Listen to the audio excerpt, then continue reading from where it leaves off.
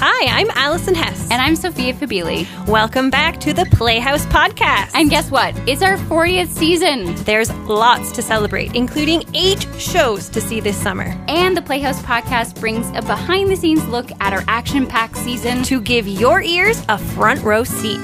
Cheers to 40 years! Welcome back to the Playhouse Podcast. We're recording today on the ancestral lands of the Haudenosaunee and the Anishinaabeg peoples. This land is part of the Dish with One Spoon Wampum, which is a peace agreement between the Haudenosaunee and the Anishinaabeg, and extends the area surrounding the Great Lakes and the St. Lawrence River. Subsequent Indigenous nations, settlers, and newcomers are invited into this treaty in the spirit of peace, friendship, and respect. Thank you so much for joining us back on the podcast. My name is Allison Hess, and I'm here with Sophia Fabili. Thank you so much for joining us for episode 6 of the Playhouse Podcast. Time is flying, and we are so excited for this next show. Today we are talking to Esther Jun, who is directing Kim's Convenience. We are so lucky to have Esther here for so many reasons. She has a long relationship with this play, and we can't wait to dive in. Esther, welcome to the podcast. Hi. Hello. Okay, Esther, so this is the part where we read your bio and talk about how awesome you are while you sit and watch us do so. So embarrassing. Okay, so most recently, Esther directed Geordie Mann's adaptation of Little Women, which is currently playing until October at the Stratford Festival, as well as I Am William. She's also directed at Tarragon, Soul Pepper, George Brown, Talk Is Free, The Belfry, Great Canadian Theatre Company, and more. She is the artistic associate in planning and the director of the Langham Directors Workshop for the Stratford Festival. And she originated the role of Janet in Kim's Convenience, At the Fringe, and Soul Pepper. Esther, I have so many questions. Should we just go? Yeah, let's jump in. Let's do it. So Kim's Convenience premiered at the Toronto Fringe Festival in 2011, where it won Best New Play, sold out its run. It got picked up for Best of Fringe, where it also sold out its run. 10 years later, it just wrapped up 5 seasons on CBC and Netflix. But let's go back and start at the beginning. So how did you get involved in the original production? And what was your experience like at the Fringe? Honestly, I don't really remember exactly how it started, but I was introduced to Ince through a mutual friend. And I don't remember. Ince just sort of randomly called me one day and said, "Hey, do you want to read this part?" And I did. And there have been so many drafts of Kim's Convenience. Like, Ince has been working on it did work on it for several years. And so I think he just sort of called me randomly. There were lots of different workshops, and I think I only did about 2 of them. And so he won the new play contest at Fringe, meaning you just put your script in, and if it wins, it actually then gets an automatic slot. So that's what happened. And so he literally called me out of the blue one day and just said, "Hey, I won this. Do you want to do the show?" And it just worked out that I was available. So that is how we started Fringe. And just for our listeners, we like to explain things as we go. The Fringes usually run on a lottery system, so people put in, their slip in a bucket, and whoever gets pulled gets a spot in the festival, which has, I think, over 100 productions usually. Yeah. But the winner of the New Play Festival gets a secured spot, so it's a very highly claimed position to be in. Yeah. And so your Fringe experience, the play, in short, blew up. Yeah, well, it was funny. We were rehearsing in a church. We didn't technically even have a director. Ince was sort of directing it. But, with the cast we had, Paul, Jean, myself, and Andre Sills, we'd all been with the project for a few years in various workshops, as I mentioned. So we just sort of put it up. And then, what can I say? After our first show, which was at the Bathurst Street Theatre, I think was the only show that wasn't fully sold out. And then after that, I have actually never performed in a not sold out house of Kim's Convenience. Maybe like once or twice at other theaters, but they've always been like the reception was shocking. Well, I don't know, maybe not shocking, but yeah, it was shocking. We weren't that surprised, but it was a lot. We felt a little bit like rock stars. You're totally rock stars. You're totally rock stars. I think it's really exciting too. There always are a couple shows at the Fringe that kind of bubble up to the top and the hot ticket. But I think it's safe to say, looking back on everything that's happened, that you're kind of in a whole other other echelon. You know what I mean? Yeah, I guess, I mean, we are the dream of, I think, any fringe production in theater, right? Totally. I mean, to get picked up by a major company like Soul Pepper, but then, obviously, to be turned into a TV show. Yeah, I mean, it was unprecedented. And, it's like, wow, now that you put it in, like putting it in perspective, I'm a little bit like, yeah, wow, that was a trip. It was a bit of a trip. Yeah. And like, you're just there and you're doing it. And like the day to day is no different than any other show, I'm sure. But then like to feel that reaction, it just must almost feel like an out of body experience. Yeah, it was, it wasn't so much about the success of the show. It was the reactions of the audience and like the way people would come up to you and they're sobbing and they're just talking about like, this is my father's story, this is my mother's story, or I'm that person. It's really moving, especially for me. Like, I wasn't doing a lot of acting. Like, I've been sort of focusing on directing for most of my career in Toronto, and so I'm the person who wants to direct Beckett. Yeah. And, so, I have slightly more, I guess, theatrical tastes, and but to see the reaction of this show, and I was like, this is what people want to see. I mean, I could do as many productions of Waiting for Godot as I want. It's not going to get the same reaction. So I think I learned something in that. Yeah. Right? Yeah, definitely. And so, as you said, Soul Pepper picked it up. But from what we've read, it sounded like Ince had a bit of a bidding war from companies that wanted to also do the show. Do you remember kind of when that transition happened, when you got the call, or when Ince got the call that it was going to be moving to Soul Pepper and have a life beyond the fringe? Do you remember that? I don't remember how long it was, but it was a few months. I think Soul Pepper was always sort of ahead of the pack because of Ince's relationship with Soul Pepper. He was part of the Academy, and Soul Pepper had given us some resources and workshops. And I think he sort of went with Soul Pepper because he sort of had a home there. And, they were interested in development. It wasn't just, let's just put the exact same show up and make money. I think, it could have, I think Mirvish was interested, but I don't know, there's an intimacy to Kim's that I don't know if it would work quite as well in a 1,000-seat house. So, but it took a while. I recall all the time sort of waiting for the phone call, but also being afraid of, they're going to pick it up and they're going to recast. Because, like I said, I hadn't done a lot of acting and, it wasn't the forefront of my career at the time. So I was so worried. I was like, they're not going to use me. They're going to use somebody else. And then they called and it happened. And did everyone from the original Fringe production move on to the Soul Pepper? Yes. I know that Jean and Paul did.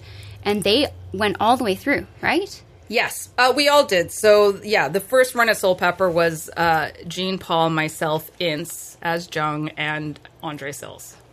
So that was... there was one, actually, we did a Best of Fringe, which was up at, Toronto Centre of the Arts, way up in North York, and then we went to Soul Pepper.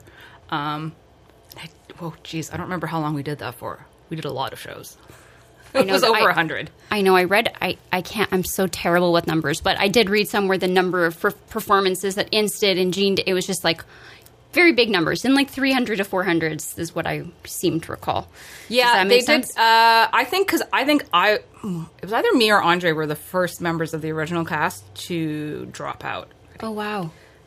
I got pregnant. That's what happened to me, but I don't remember. Because I did another production of Kim's when we had Clay Bennett as opposed to Andre Sills. Got it. So, who's gone on to do Marvel.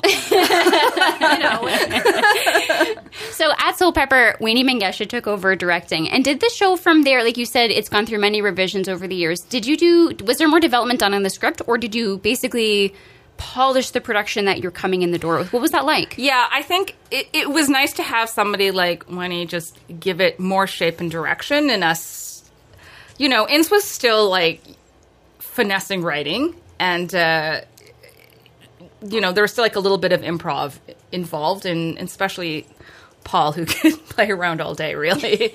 So, from what it's such a long time ago. Yeah.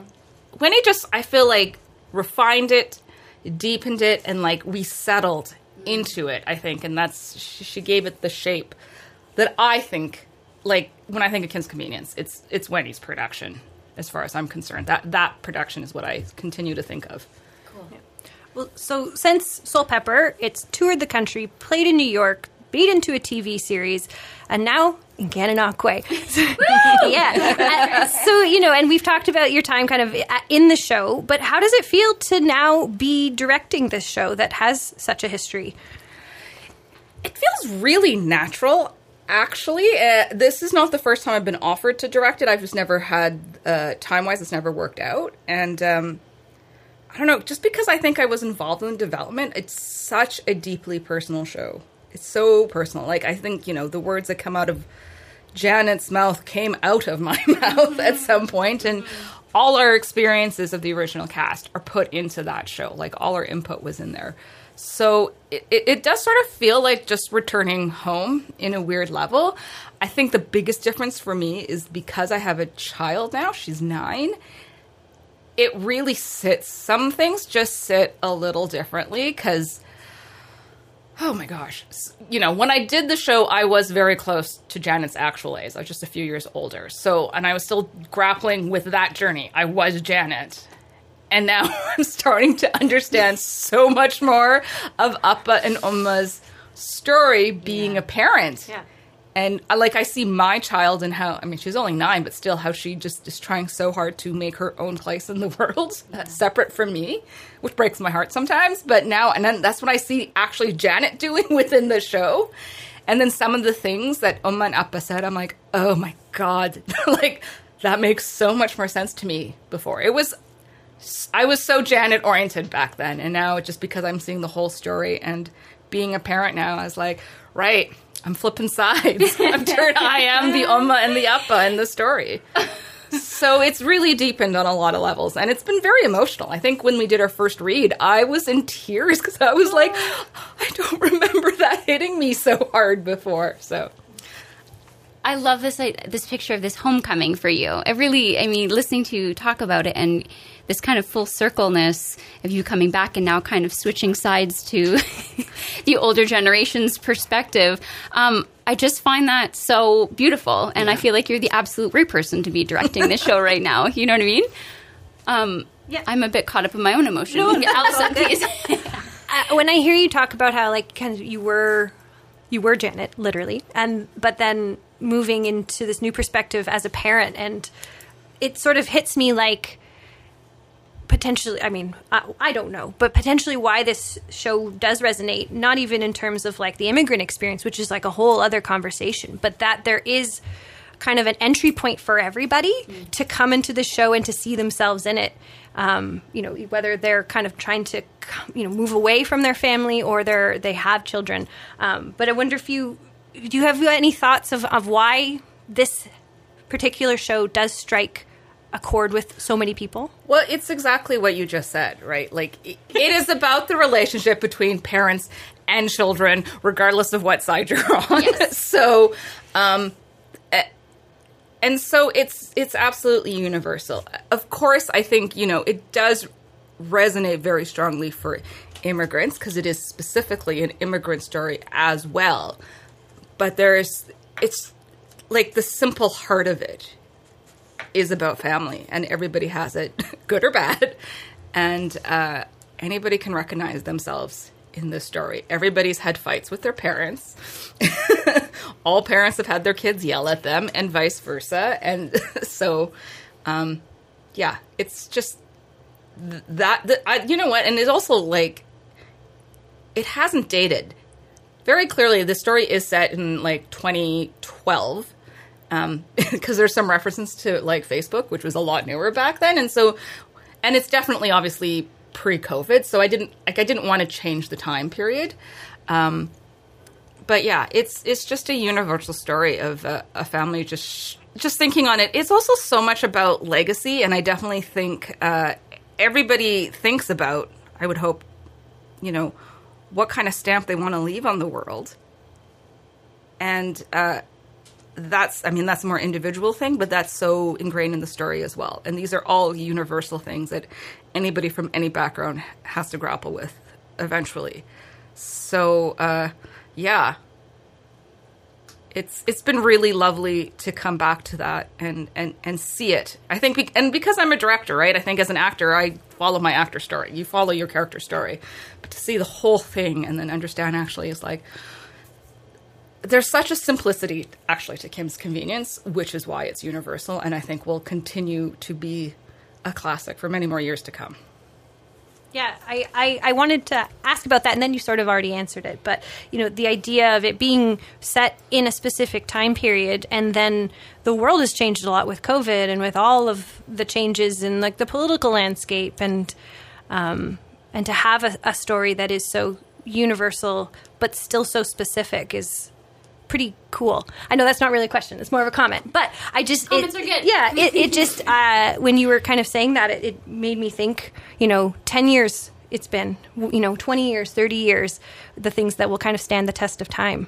Yeah. So. And it's cool, too, because I feel like with Beckett, I'm sure you have a long relationship with Beckett. I do. You do. I can tell. I'm like, I want to talk to you about that. But we won't. But not on this podcast. But it's really cool because I find, a lot of new plays kind of come and they're around for a couple years and then sometimes they don't have that same lasting effect. So it's so cool for you as a director to be able to come back to this script that you know so well and have now seeing it from this new perspective. What element of the show are you most looking forward to? Something that is your jam about this show or about this story that you haven't already shared with us? Well,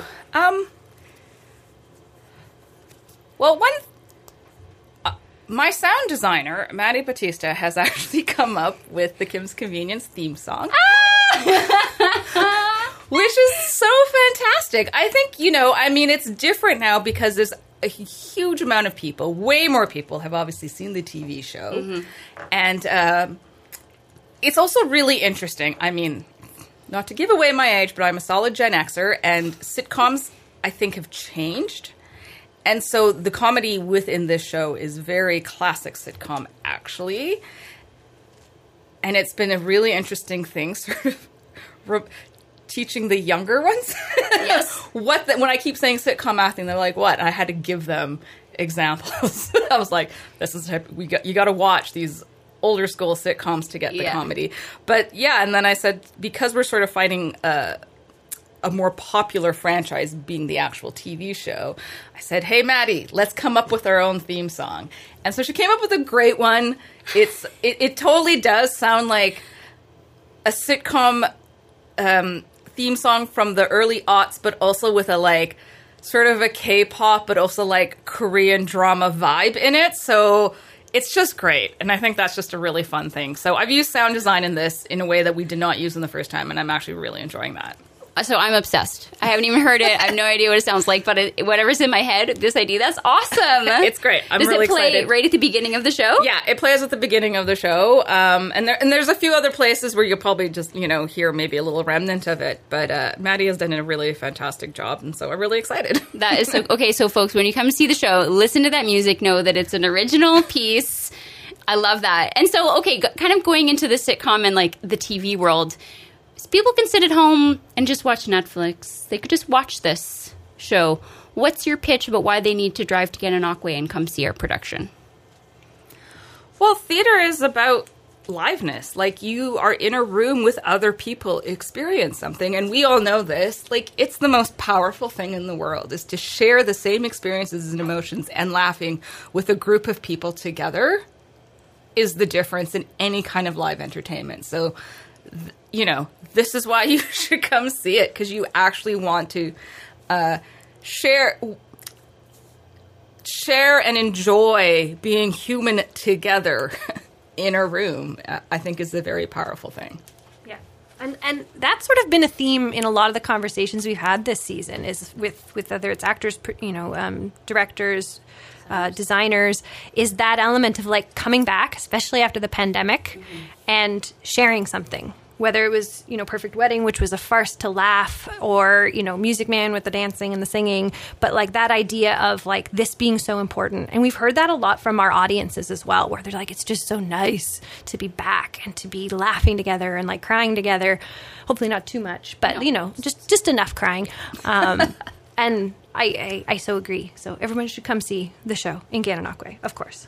And speaking of Gananoque, Esther, I know that you have so much free time between your rehearsal schedule, which is 6 days a week, and all the other projects, because she's, a very sought-after director. Not sure if you noted how long and amazing her bio was. But have you had a chance to enjoy Gananoque? And if yes, are there a few things that you've enjoyed while you've been here? I have. Everybody here is so friendly. It's shocking. I mean, yes, I do reside in Toronto, but I also have a place in Stratford, which is also super friendly. But the fact that the people in Gananoque are even friendlier is amazing to me. And there's been some really good restaurants.